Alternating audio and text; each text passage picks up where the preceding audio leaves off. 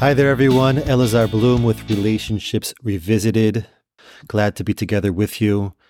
Today, in this episode, we are talking about how to respond to your partner's trauma. When your partner's traumatic reactions are in the room, when you're seeing that they seem to be overwhelmed with emotion and you can't quite figure out why they are reacting so strongly. Know that something raw, something sensitive has been touched here. And today we're going to talk about how to respond to that situation, how to respond in a comforting way, in a reassuring way. And in order to get some insight into this, we're going to look at this week's Torah portion. The first of the two, it's Matot Maseh, and the first of the two parshiot, Parshat Matot, we see that there are two of the tribes, Reuven and Gad.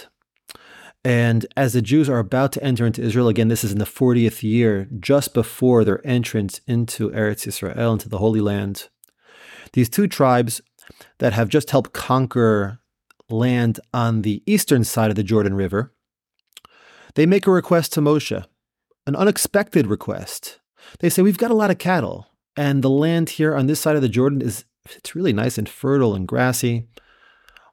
We want to stay here. We want to settle here. We want to live here. And when Moshe hears this, the next 10 verses, the next 10 psukim go into an intense reaction, an intense response. It might seem that Moshe was triggered here. He seems to be really disturbed by the fact that these two tribes are doing the exact same thing on the surface as the spies 38 years ago.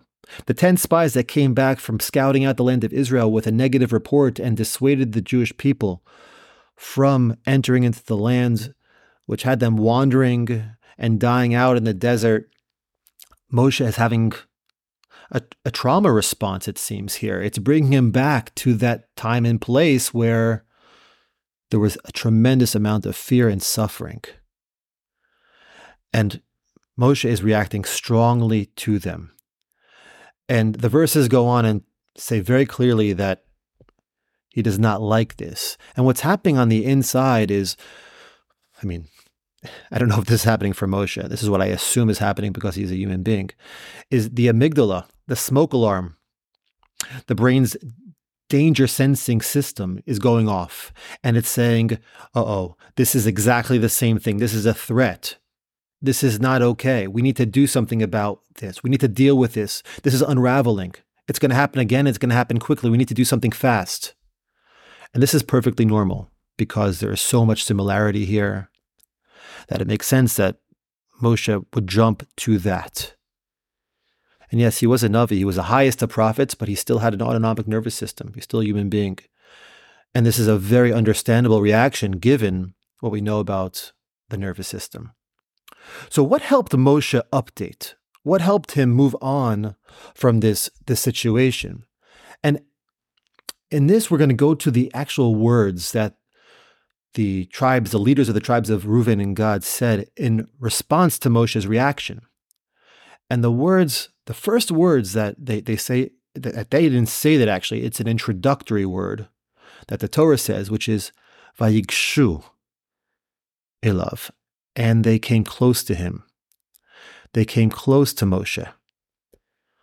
Interesting. They came close to Moshe, and then the verse continues, and they said that we're going to lead the military conquest. We're going to go ahead of everybody else. We're going to conquer the land. We're going to settle the land, and only then are we going to return back here and settle the land on the eastern side of the Jordan. That's going to be our place.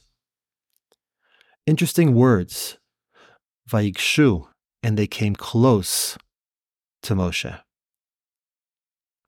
What's going on with these words? So while I don't know for sure, I don't know exactly the significance. I'm sure there's many different commentaries that explain these words.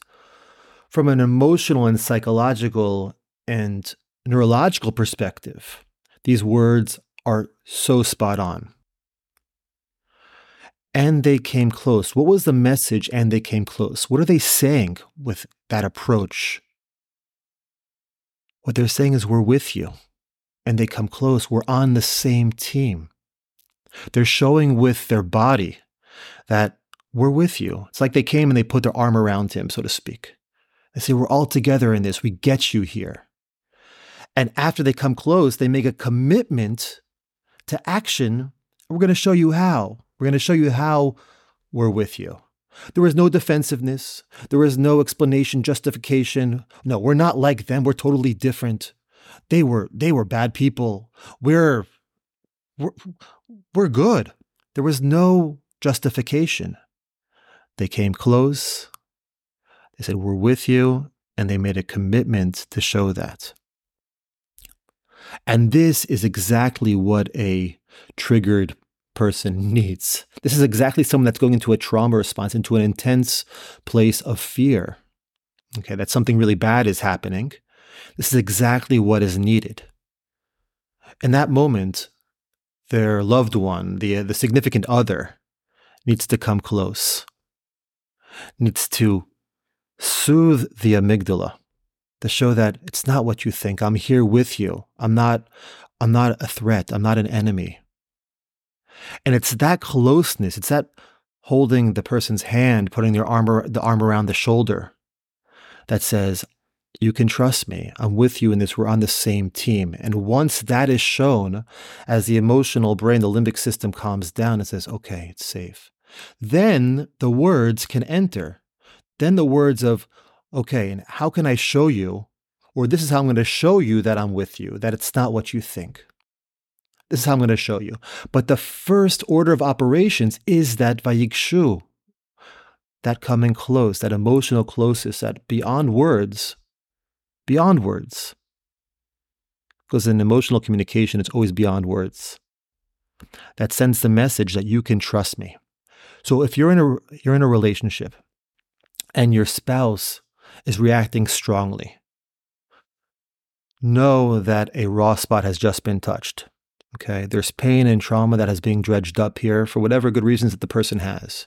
And at this moment, your partner, your person needs you to come close, to reassure him that I get you. Okay, I'm with you. I know there's a lot here. And you should know I'm on your side. We're together in this. How can I reassure you that this is different, that I'm different? I'm going to show you how I'm going to show you that. And it's this response that helps the brain update and create new associations to those triggers, to those situations. And it allows for the possibility of safer, more adaptive responses moving forward. So I hope this is helpful.